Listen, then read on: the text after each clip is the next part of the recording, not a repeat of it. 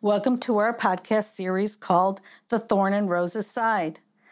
Hi, I'm Rose Miller. I've been an HR professional for many years. I know people are a company's most important asset, yet they can be the biggest pain in their assets.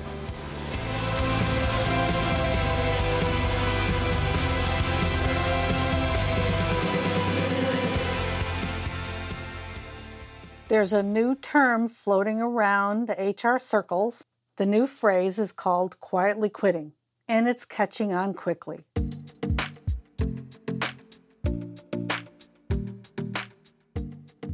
I like to follow social media workplace trends discussions because I get to hear what employees are talking about.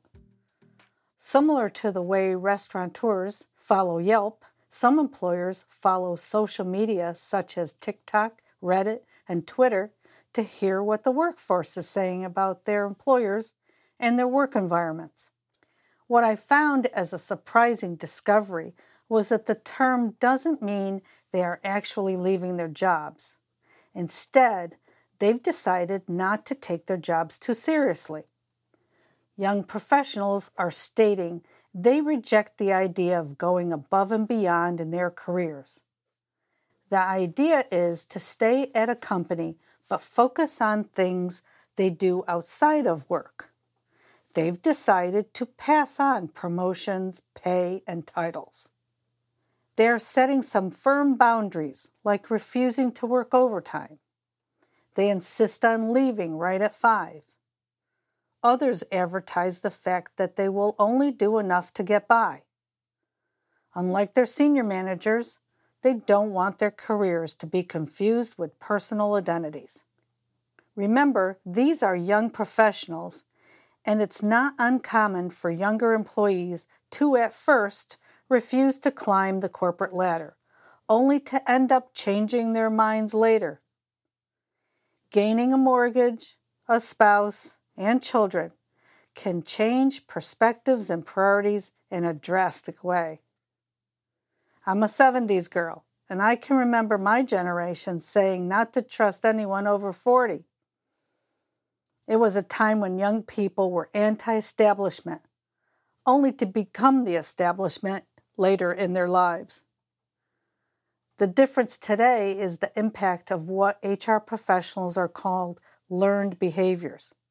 Gen X, who are now between 40 and 50 years old, and young professionals in their mid-20s and 30s have watched their parents and grandparents give it their all, be consumed by their work, and sacrifice family time, only to be tossed aside when corporate margins decreased, even slightly. They learned people were disposable. They lived through the tragic 9/11 attack, were devoted employees, stayed in the building, and held their posts. They learned dedication can kill you. They lived through a pandemic with all its dislocating effects, which blurred the boundaries between work and life. They learned to disengage. Are they wrong? Is it bad to refuse to let work worries rule over your life? In listening to some of the TikTok posts, these workers still get their jobs done. It's not that they don't work hard, it's just that they've decided not to stress over any of the details or deliverables. They're creating priorities, and career is not at the top of the list. And it's important to note that these same sentiments cross generational lines. This may be bad news for some employers because studies indicate that employee engagement is at an all-time low. Quietly quitting means doing the minimum required and not much more. More than half of the workers surveyed by Gallup fell into this category.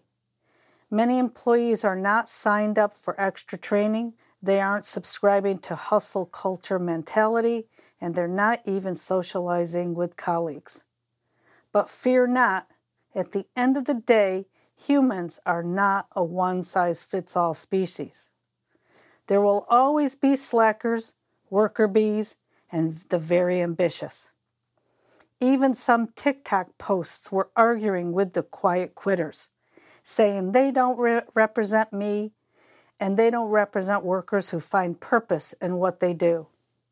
And there it is, a tip for employers to increase engagement by making sure they communicate the purpose of what they do, why they do it, and especially how the worker contributes to that purpose.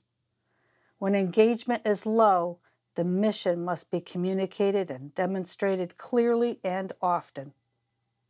And now there's a new one, Bare Minimum Monday.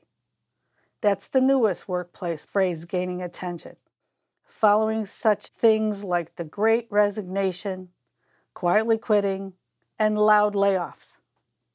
It means just what the name implies, taking it easy on the first day of their work week as a kind of coping mechanism, because they're all waiting for the next shoe to drop. And in all fairness, these phrases are not encouraging workers to be lazy.